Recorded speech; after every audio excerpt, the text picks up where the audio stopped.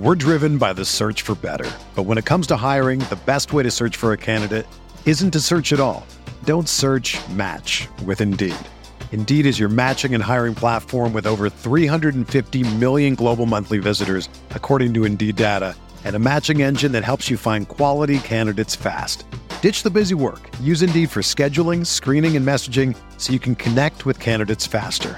Leveraging over 140 million qualifications and preferences every day, Indeed's matching engine is constantly learning from your preferences, so the more you use Indeed, the better it gets. Join more than 3.5 million businesses worldwide that use Indeed to hire great talent fast. And listeners of this show will get a $75 sponsored job credit to get your jobs more visibility at Indeed.com/Blue Wire. Just go to Indeed.com/Blue Wire right now and support our show by saying that you heard about Indeed on this podcast. That's Indeed.com/Blue Wire. Terms and conditions apply. Need to hire? You need Indeed. Another day is here, and you're ready for it. What to wear? Check. Breakfast, lunch, and dinner? Check. Planning for what's next and how to save for it? That's where Bank of America can help. For your financial to-dos, Bank of America has experts ready to help get you closer to your goals. Get started at one of our local financial centers or 24/7 in our mobile banking app. Find a location near you at bankofamerica.com/talktous. What would you like the power to do? Mobile banking requires downloading the app and is only available for select devices. Message and data rates may apply. Bank of America N.A., member FDIC. Tuesday, October. I almost said December. I am not ready for that by any stretch yet. 17th, 2023. Welcome, everybody, to the Pack a Day podcast. We got the full crew here. It feels like it's been a while since we've had all of us together. I am your host. I'm Jacob Westendorf, joined by Jacob Morley and Trey Watson. We'll get to Twitter handles, X handles, whatever, and all that good stuff here in just a little bit. But what I want to start with, it was homecoming this past weekend for the Maryland Terrapins, and Trey Watson is wearing an Illinois Fighting Illini shirt as we speak. So, Trey, did you just allow whoever won the game to get your identity and your allegiance, or how does that work?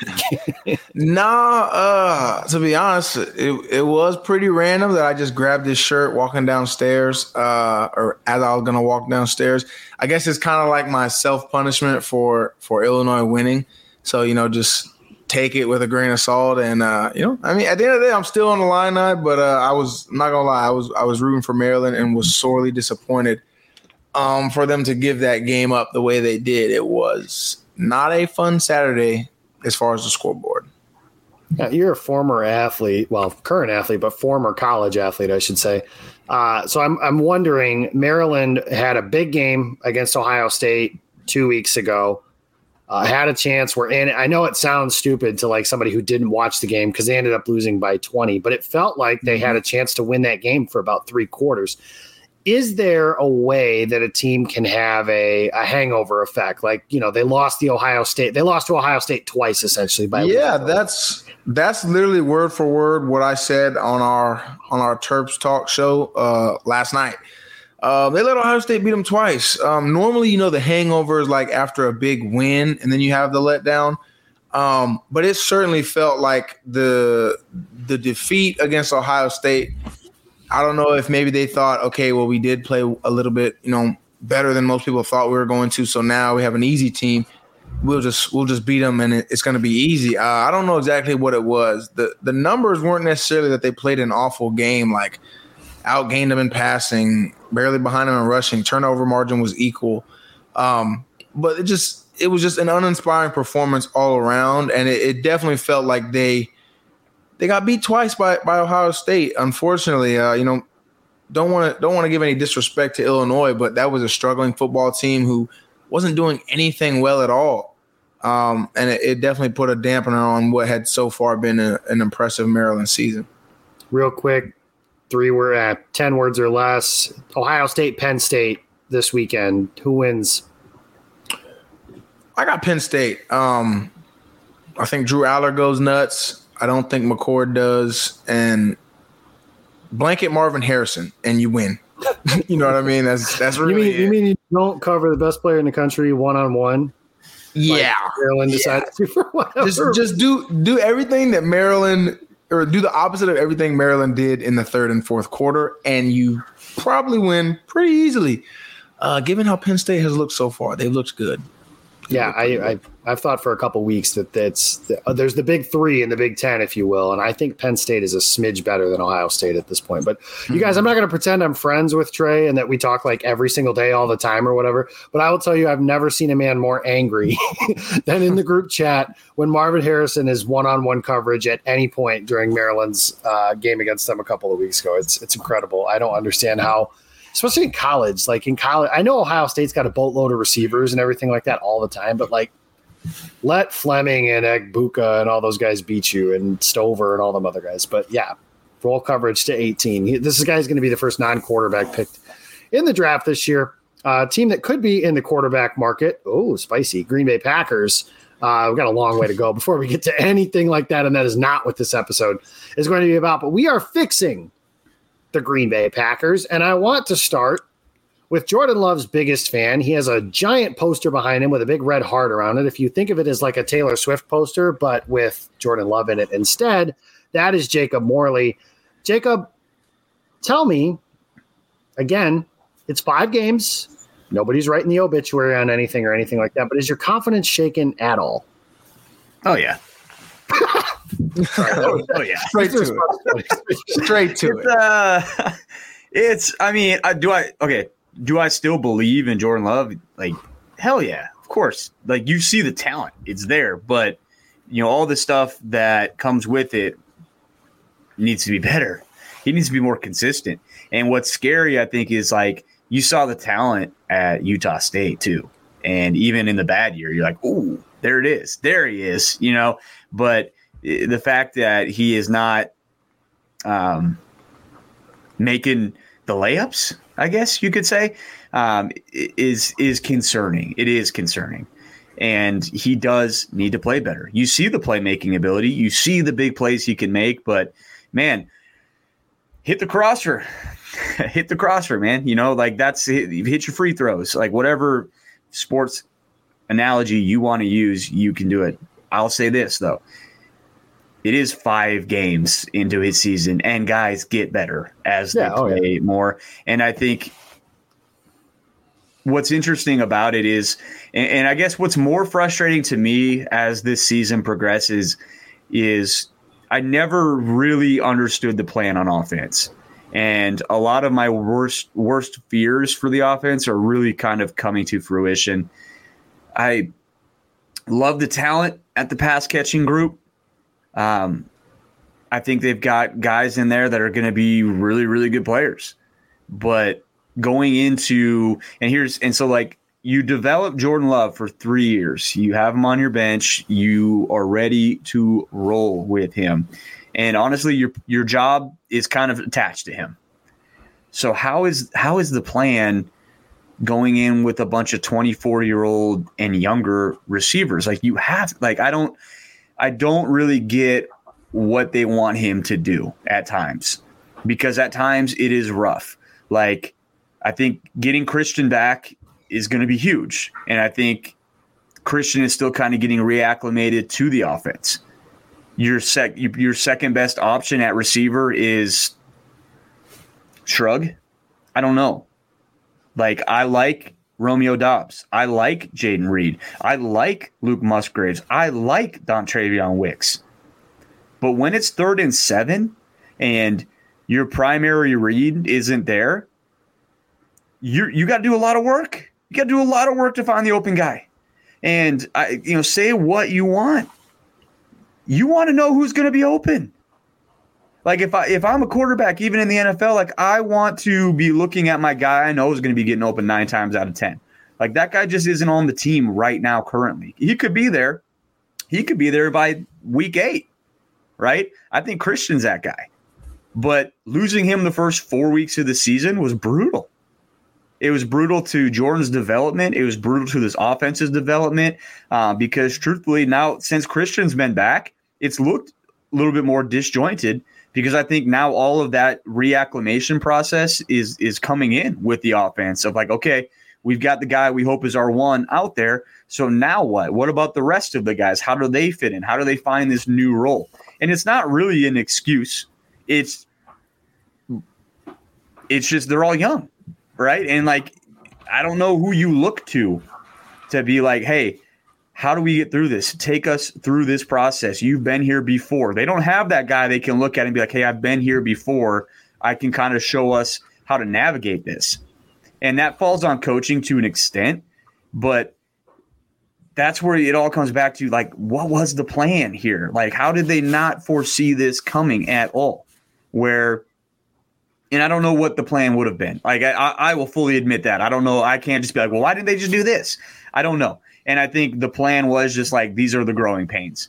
And that's just kind of where we're at. And we've talked about this in theory all offseason. Like, there's going to be ups and downs with this offense. But now that we're in the downs of it, we got to see some ups. And how is that going to happen? We're fixing to find out. I think we're going to learn a ton about this team as they go down the road. And that's kind of what this year is all about anyways, is, hey, let's find me the guys that you want to build around moving forward. And you hope that Jordan is one of them, but it might not be. And that's kind of where I'm at with him right now. It's like, I hope it is, and I think it can be, but it might not be. And I think that's realistic to admit that. I think it's also realistic to still be excited about him too. Like, that's just kind of where we're at. But in 3 weeks from now, guys, when he's thrown 12 touchdowns in a 3-week span, and Christian's back on his stuff where he's catching 3 touchdowns a game, we're going to be looking back at this, and I'm just going to say, hey, just forget I said anything negative ever, because they're back. But we're fixing the team today, right? Like, we're going to talk about offensively. This is what they need to do moving forward. I don't think we're really. Do we need to talk about the defense? The defense has actually been decent, right? I mean, all things considered, I know everyone wants Joe Barry's head on a stake, but all things considered, when you're giving up, 17 points a game, you should be winning some games. So, yeah, I think the defense has been good. I made the comment after Monday's game that if you're talking about Joe Barry, that's like the 384th highest problem currently with the Packers game on Monday night. Like you mentioned, the reality is the Raiders are not a good defense. And if you take away Watson's 77-yard play, the Packers had 105 passing yards. I don't care if you're young. I don't care if you're inexperienced, all that stuff. That's just not a number that is going to be acceptable in an era where it is easier to throw the football than it ever has been. I have a couple things. Number one, I do want to say, first and foremost, I'm not burying Jordan Love, and I don't like to be painted necessarily as a Jordan Love quote-unquote hater, like Jacob Morley will say that I am. But I think a skeptic is a fair critique on that. That's fine. That's fine. I think skeptic is a fair point. The problem that I'm running into is it sure sounds like a lot of Packer fans are making the same excuses for Love that they were making fun of Chicago fans for bringing up about Justin Fields. And, the advanced numbers right now don't really fit in Jordan Love's favor. And again, I'm not burying the guy. He's played 5 games. There's 12 more to play. His best receiver has played 1 full game and 12 snaps, or whatever the hell it was Watson played against Detroit. His best running back has not played, his only running back, quite frankly, has not played at all. His Hall of Fame left tackle played 1 game and will not play again this year, and maybe ever again. Who knows about that? I mean, that's all conversations that need to come into place. I also think it's easier for us as fans to just sit and say, yeah, there's going to be growing pains. There's going to be ups and downs. And it's easy to say that without sitting through the downs, and I don't think, the Packers have been good largely for 30 years, not a whole lot of downs. There's not, and even throughout the course of a season, not a whole lot of downs. Like, it's just not something that we're used to looking at or anything like that. So I'm just interested to see, how they rebound, because if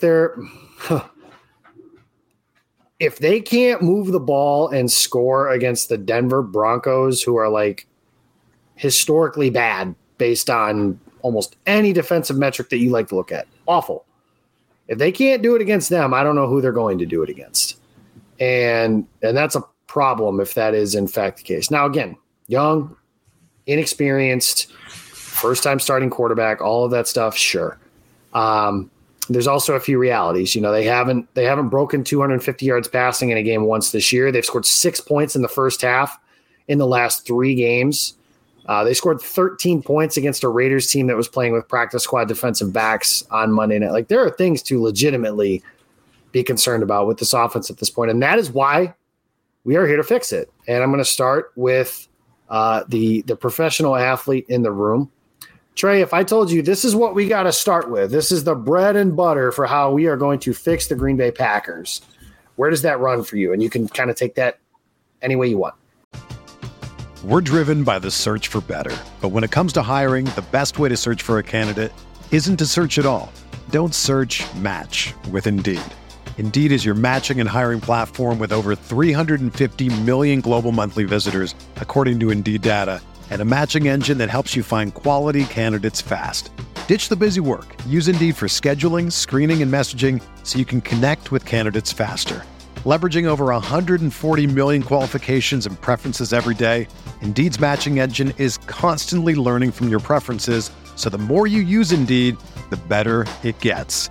Join more than 3.5 million businesses worldwide that use Indeed to hire great talent fast. And listeners of this show will get a $75 sponsored job credit to get your jobs more visibility at Indeed.com/Blue Wire.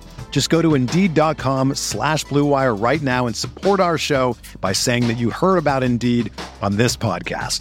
That's Indeed.com/Blue Wire. Terms and conditions apply. Need to hire? You need Indeed. What's going on, Packer fans? It is time that you make Little Caesars, which is the official pizza sponsor of the NFL, part of your game day routine. If you guys know anything about me whatsoever, you know that I love pizza, that every time the Packers win, I have a victory pizza. And what you should also know is that victory pizza is from Little Caesars. This is no joke. Little Caesars, by far and away, my favorite pizza. What you can do is you can order online during their Pizza pregame, 1 hour before and 3 hours after NFL kickoffs, plus all day on Sunday. And then you can get ready for football and fun.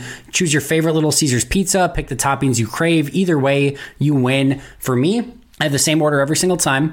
I'm going with their hot and ready pizza, pepperoni, no questions about it. And more importantly than anything else, always get the crazy bread. It is, in my opinion, the best food that you can get on the market. I'm not joking. I love crazy bread. Love crazy bread. Get it every single time. You win when you get crazy bread. And speaking of winning, literally everyone scores with convenient delivery or their in-store pizza portal pickup. So grab some friends, enjoy a few slices during the game, and always get your victory pizza from Little Caesars. You won't regret it. Pizza. I don't know about you guys, but fall is the absolute busiest time of year for me. Besides the obvious craziness of football season, it's also back to school, soccer season for the kids, and just a never-ending stream of things to do on the to-do list. And that busyness makes it extremely difficult for me to get wholesome, healthy meals, and far too often I'm settling for less nutritious alternatives. If you're feeling that busyness like I am, you might be looking for wholesome, convenient meals for those jam-packed days. Factor, America's #1 ready-to-eat meal kit, can help you fuel up fast for breakfast, lunch, and dinner with chef-prepared, dietitian-approved, ready-to-eat meals delivered straight to your door. You'll save time, eat well, and stay on track with your healthy lifestyle. If you're looking for calorie-conscious options during the busy season, try their delicious, dietitian-approved Calorie Smart meals with around or less than 550 calories per serving. This October, get Factor and enjoy eating well without the hassle. Simply choose your meals and enjoy fresh, flavor-packed meals delivered straight to your door. Ready in just 2 minutes, no prep, no mess. Guys, my family and I have been eating these meals and they are incredibly good. Dead serious, you're going to enjoy them. Head to factormeals.com/Packaday50 and use code Packaday50 to get 50% off. That's code Packaday50 at factormeals.com/Packaday50 to get 50% off.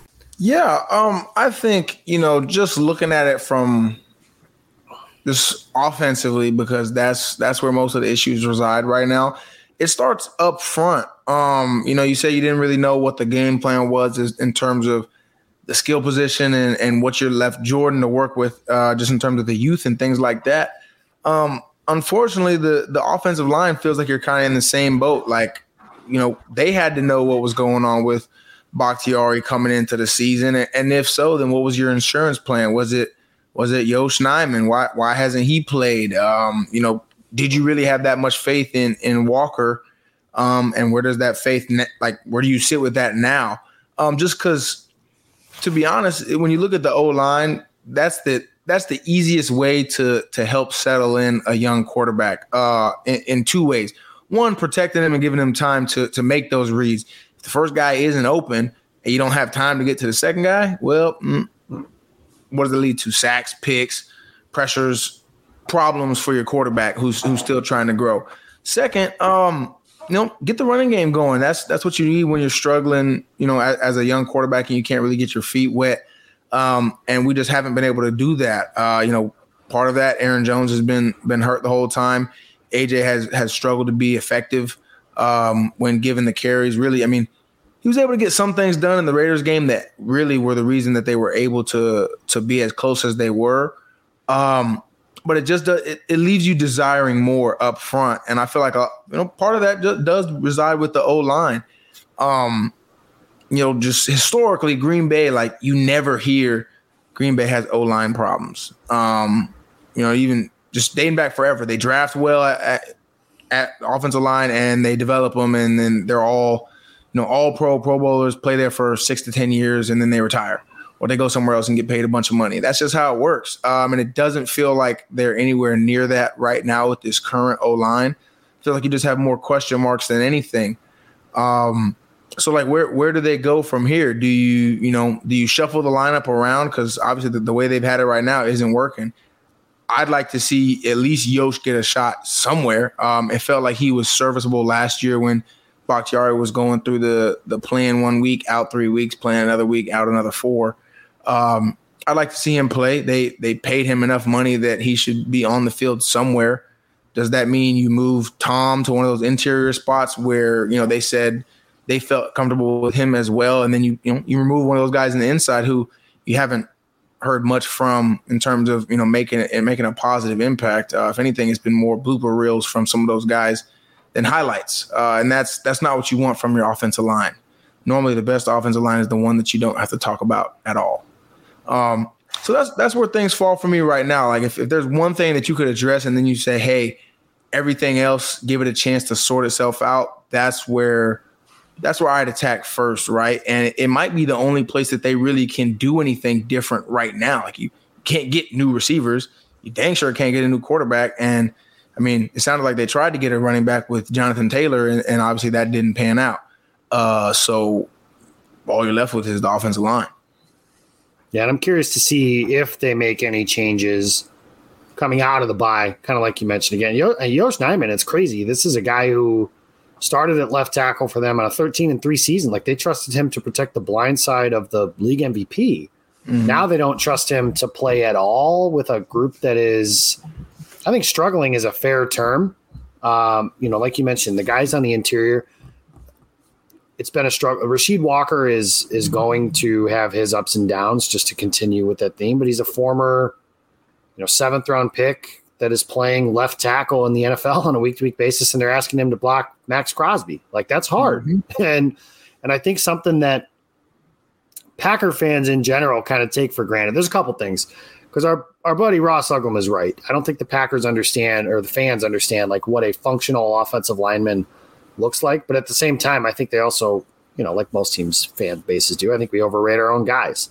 Like, the thought was, after the preseason, it was, well, they could have just traded Bakhtiari and gotten picks for him, and Rasheed Walker could fill in just fine. And it's like, well, now you're kind of seeing why they didn't do that, and why, my general take for the team moving forward is that, you have 2 offensive linemen on this roster right now that I think you feel confident about penciling in as a starter in 2024, and that's Jenkins and Tom. And that could be left guard and center, that could be left guard and right tackle. It just kind of remains to be seen what they want to do with Zach Tom, and a lot to go on moving forward. But I don't know, like you said, you can change some things on the offensive line, but I would also like to see some continuity. One of my criticisms of the current staff is that they have pissed in the face of playing the same guys in the same positions. Like, in the middle of games, I remember they moved Elton Jenkins from right tackle to left guard after an injury.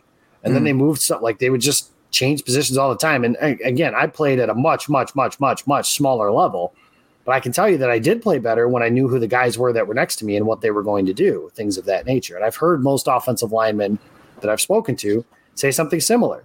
And the best offensive line the Packers have had, and there's two of them.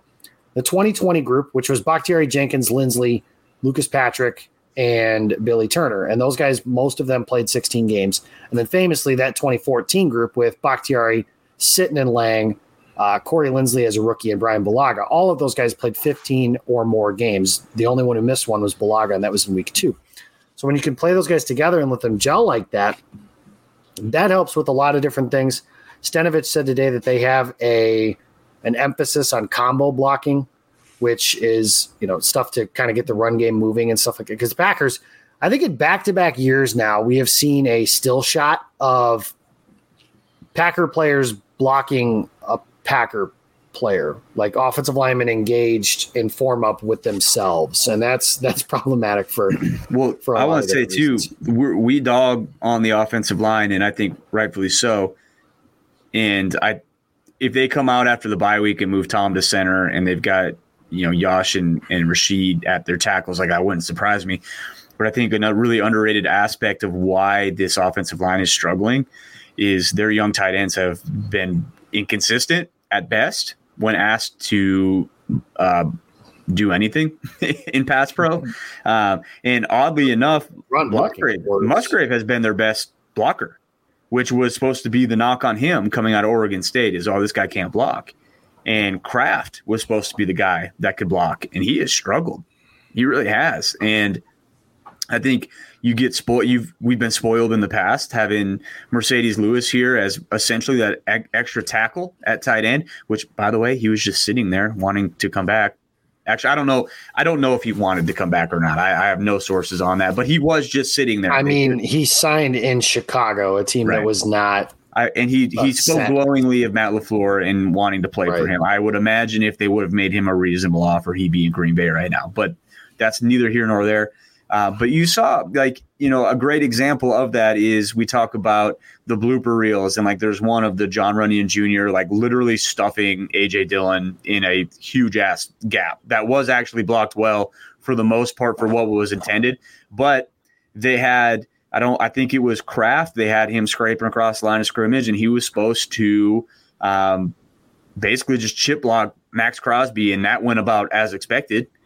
And at a certain point, you have to stop asking these guys and putting these guys in spots like that. And that's what I want to see out of the bye week is can they self-scout and can they make the proper adjustments? Because right now, either the tight ends need to be better or they need to stop putting them in those spots.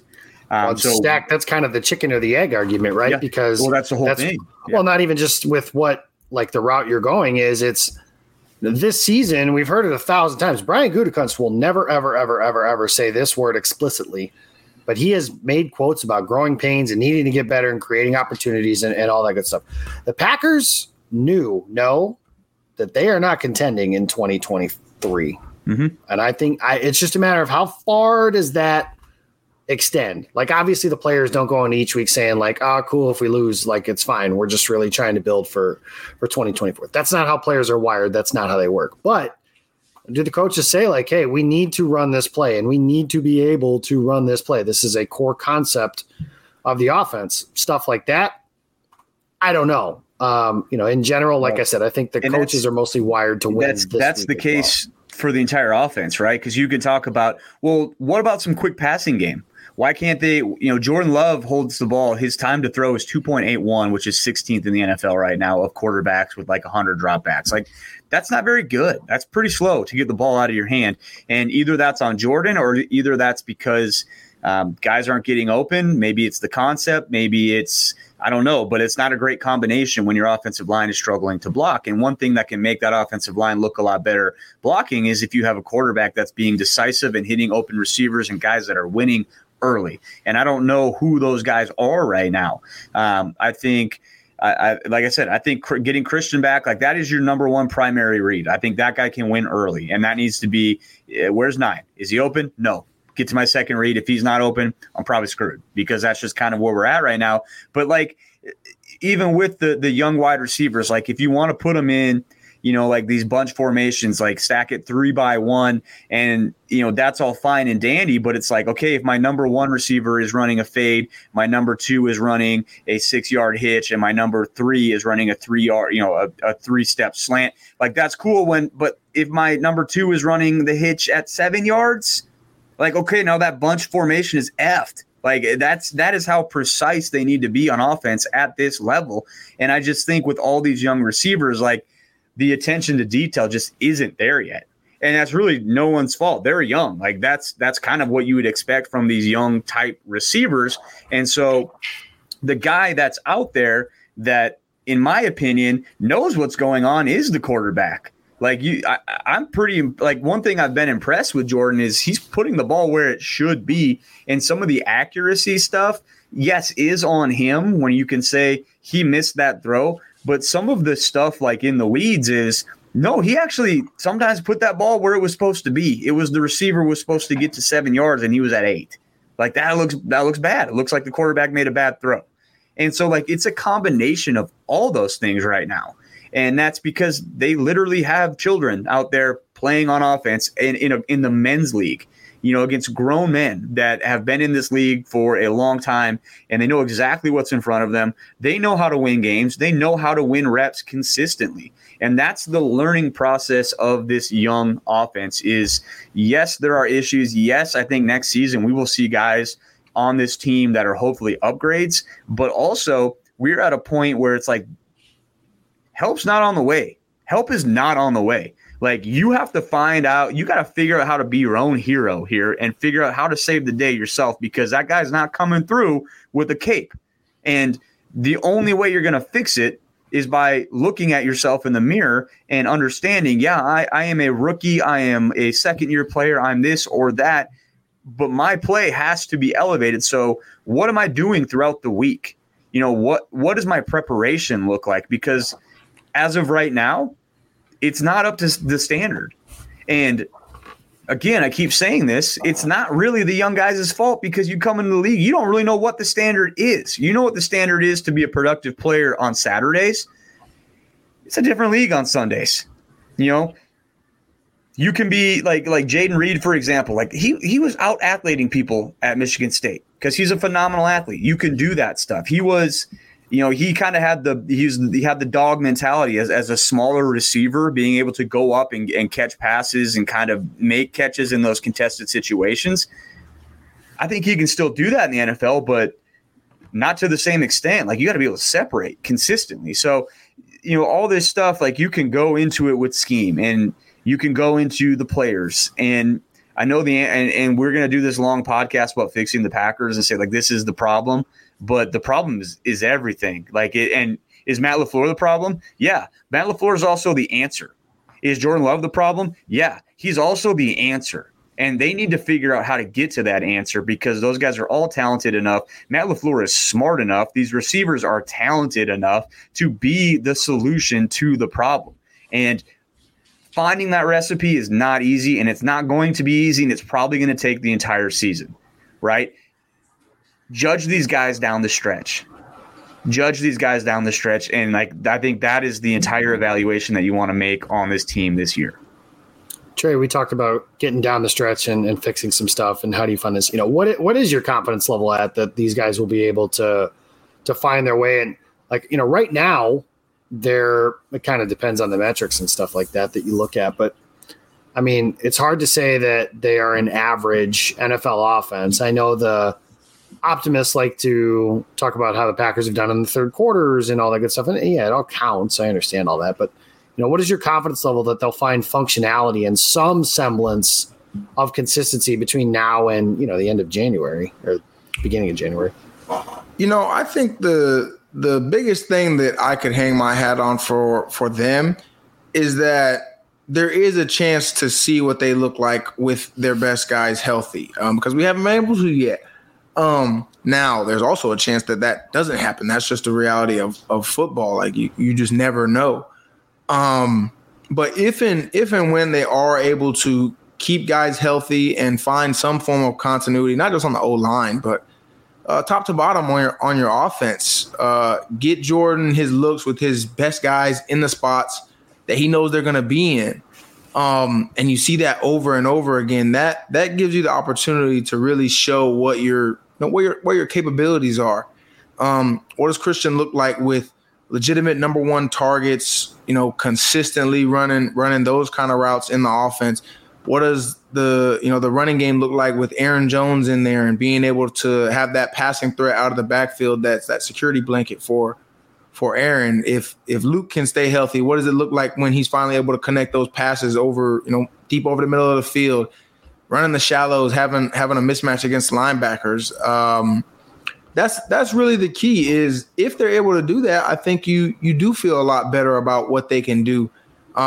They should be as bad as, well, not as bad, but as crazy as it seems to see their age and the youth on offense and the just inexperience from top to bottom, there is a ton of potential there. So that's where all the hope resides, right? Is what if they do put it together and have some semblance of continuity?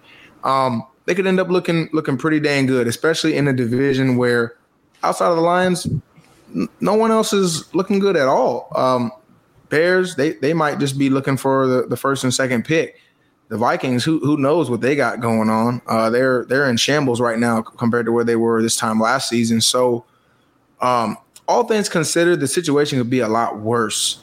So it's just, can they put it together? It's just as much of a question as it is having faith in them being able to do it. But there's some optimism there. I'm not going to say there's a lot. Maybe like 6 out of 10, something like that. Just glass just over half full. That's where I put out that I'm at right now. I will say this: I like the way that Morley worded it, that there is a problem within the coaching staff and figuring some things out. But I also think that the answer resides in the head coach as well. For all the flat, and this is just how it works, right? Whenever fans in general, analysts, pundits, 24-hour news cycle, we just always assume there's something within the control of the team we're talking about that could have changed things. The other team is capable as they play professional football and are paid to do so as well. But with LaFleur, I still think LaFleur is a good coach. And I think that matters in this situation to kind of weather this storm. And we've seen them weather a storm under LaFleur in the past. Last year, let's just call it what it is, guys. There were questions as to whether that quarterback wanted to be there, and they're 3-6, and then they're 4-8. It is very easy to lose the locker room when you have issues of that sort, and he didn't. Not only did he not lose the locker room, they thrived, and they got within one game of going to the playoffs. And I know that the standard is not to go to the playoffs in Green Bay, but that is an accomplishment considering where they were. And now, as bad as things have been for the last 3 games, really, and I do think you can count the New Orleans game because the comeback was great, but it really was one good quarter out of 4, and that's something that's you're just not going to win a lot of football games if you play one good quarter. Again, not going to take it away from them. They don't take wins away in the NFL, and you don't have to apologize for them. But Green Bay, they have not played consecutive good quarters of football since Atlanta. That was a long time ago. At this point, that's an eternity in football. So the Packers, it's trying to figure those things out.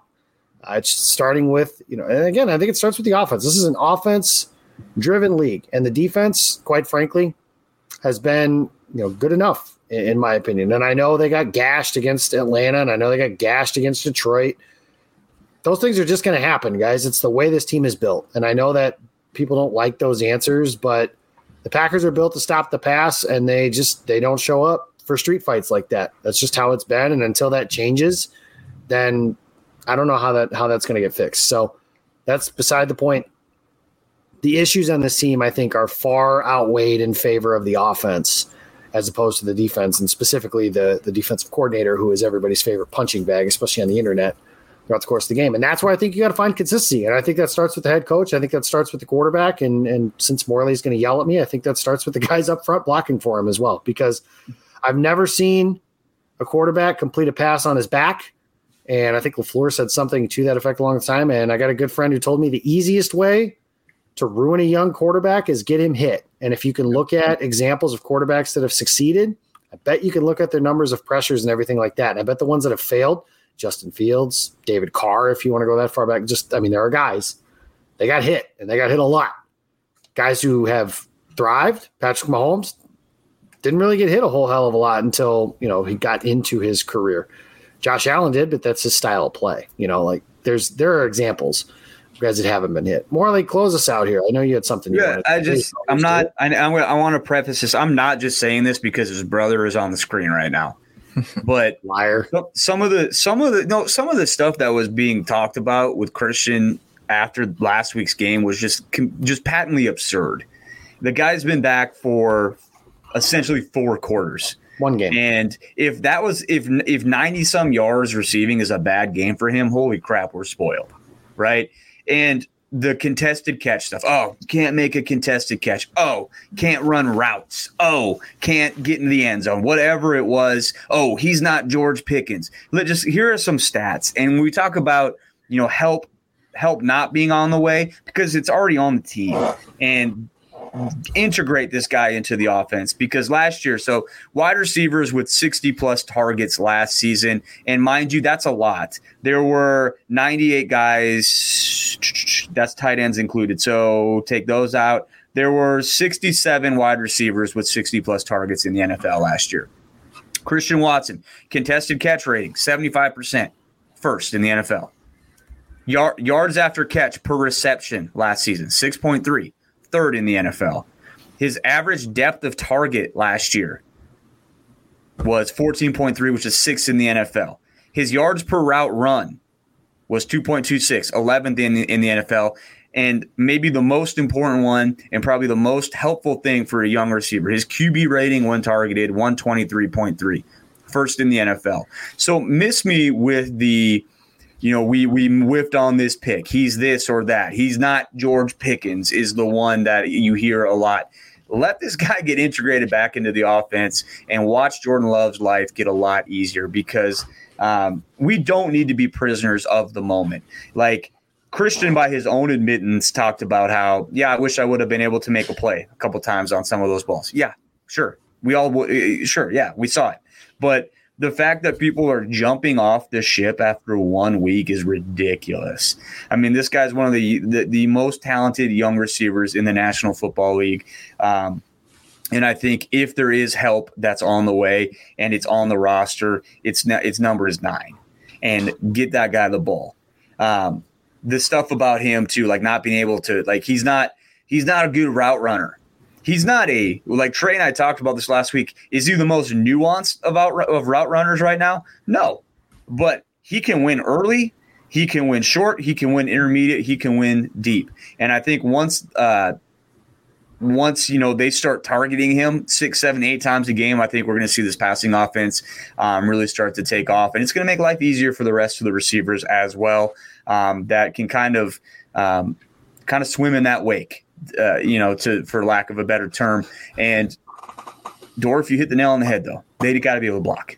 They do have to be able to block first. But that just rubbed me the wrong way after that, especially with the people that would say stuff like, oh, we haven't seen it. We just haven't seen it yet from Christian. The hell you have. Yes, you have. We've seen it. We've seen it plenty. So it's there. It's only going to go up from here. Getting that bye week in for him, helping him get kind of reintegrated into this offense, I think things are going to only be looking up.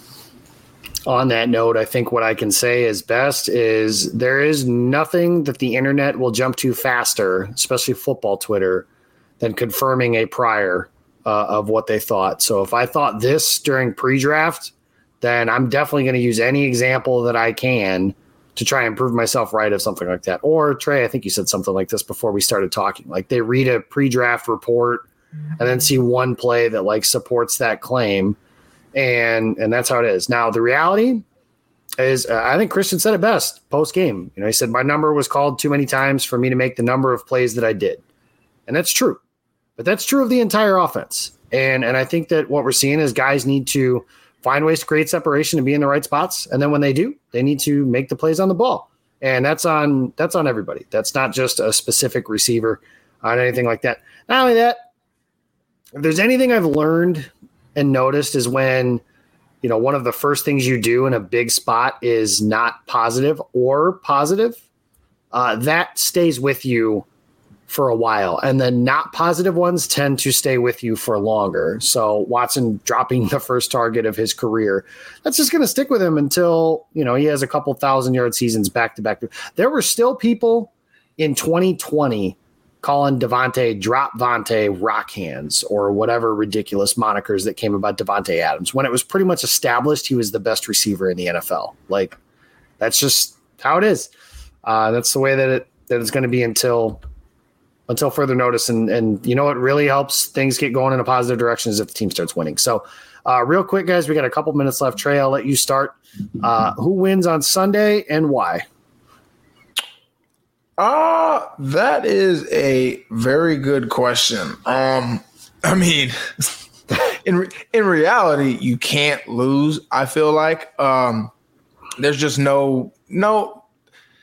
You can. We really can't justify the Raiders' loss. Is pretty bad on paper, but this one right now, the way things are going, fresh off of a bye week, fresh off of not showing up in a primetime game that you had a good amount of time to prepare for, and as of right now, you're going to have all your guys back. Potentially have Eric Stokes, another hopefully useful weapon in the secondary back. You can't lose to the Broncos. That's just the truth of the matter. You got to find a way. They have. You want to talk about the Packers not having much going for them offensively. Then Denver has less than nothing as of right now on either side of the ball. So you got to take advantage. You have to come out, and this is a perfect time to get Jordan confidence, get the offensive line confidence, get your weapons, on offense. Get them going. Get the DBs making a couple plays. Get Rasul and Jair back talking after they've made some plays and not just talking just because that's just who they are. You put all that together and you get your confidence back, and then all of a sudden there's a lot less complaining and the locker room feels a lot better moving forward. Yeah, I think, like you said, the Raiders are not good. The Packers may not be very good. The Broncos are worse. I having watched them play, I don't know what it is they're good at. I know that, they were down 28-7 against Chicago. And again, credit for coming back and winning the game. But I think we figured out that Chicago is not very good. And that is their only win of the season, if memory serves. So that is also not positive for the Denver Broncos. It's all bad right now, and it's hilarious as somebody who doesn't have many good things to say about Sean Payton, which is me. But again, if you're not going to if the offense isn't going to get going this week, and I know they'll still have the inconsistencies and all that stuff, that's just going to happen no matter who they play. But there is no reason they should not be able to score 27 points against a bad Broncos. The Broncos give up like 180 yards rushing a game. It's incredible how bad they are against opposing run games, and they should have Aaron Jones back. He practiced today. Russell Wilson is prone to being pressured, and when he's pressured, he's prone to making mistakes. This just feels like a game, like you said, Trey. I think Green Bay should win, and I think they will win. I'm not gonna give you guys a final score because I sincerely don't know what to guess how many points this team is capable of scoring on a week-to-week basis. I thought last week they'd be able to hit they scored almost 40 in a game this season, and they scored 13 last week. So we've seen like both ends of that spectrum. But that's where I think Green Bay wins. And if they don't, man, I don't know, where do you find a win going down the schedule? So that's the part where it gets a little daunting and a little terrifying. But Morley, you're not going to pick the Broncos, are you? Packers 28-10. Jordan Love tosses 3 touchdowns, 2 to Christian, 1 to Romeo. Aaron Jones runs 1 in. And that's how it's going to be because I don't want to think about how dark it is if they lose. And we'll be talking about Jordan Love's track back to the Hall of Fame after a game like that next week. But we're out of time, guys. Thank you guys for tuning in and listening. Check us out on X, Twitter, whatever you call it, at Pack-A-Day Podcast. You can follow Morley. He's at Jacob Morley. You can follow Trey. He's at MD_, right? Yeah, QUE 33. I never remember where the underscore is at. Yeah, me either. MD_QUE 33. You follow me. I'm at Jacob Westdorf. It'll just be these two knuckleheads next Monday. I will be in Denver covering the Packers against the Broncos, so I'll be on my way back next week from that particular game. But we're out of time. Thank you guys for listening, and we'll see you next week.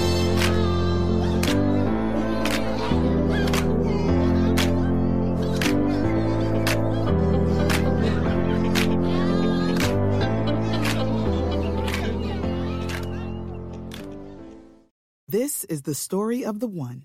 As head of maintenance at a concert hall, he knows the show must always go on. That's why he works behind the scenes, ensuring every light is working, the HVAC is humming, and his facility shines. With Grainger's supplies and solutions for every challenge he faces, plus 24/7 customer support, his venue never misses a beat.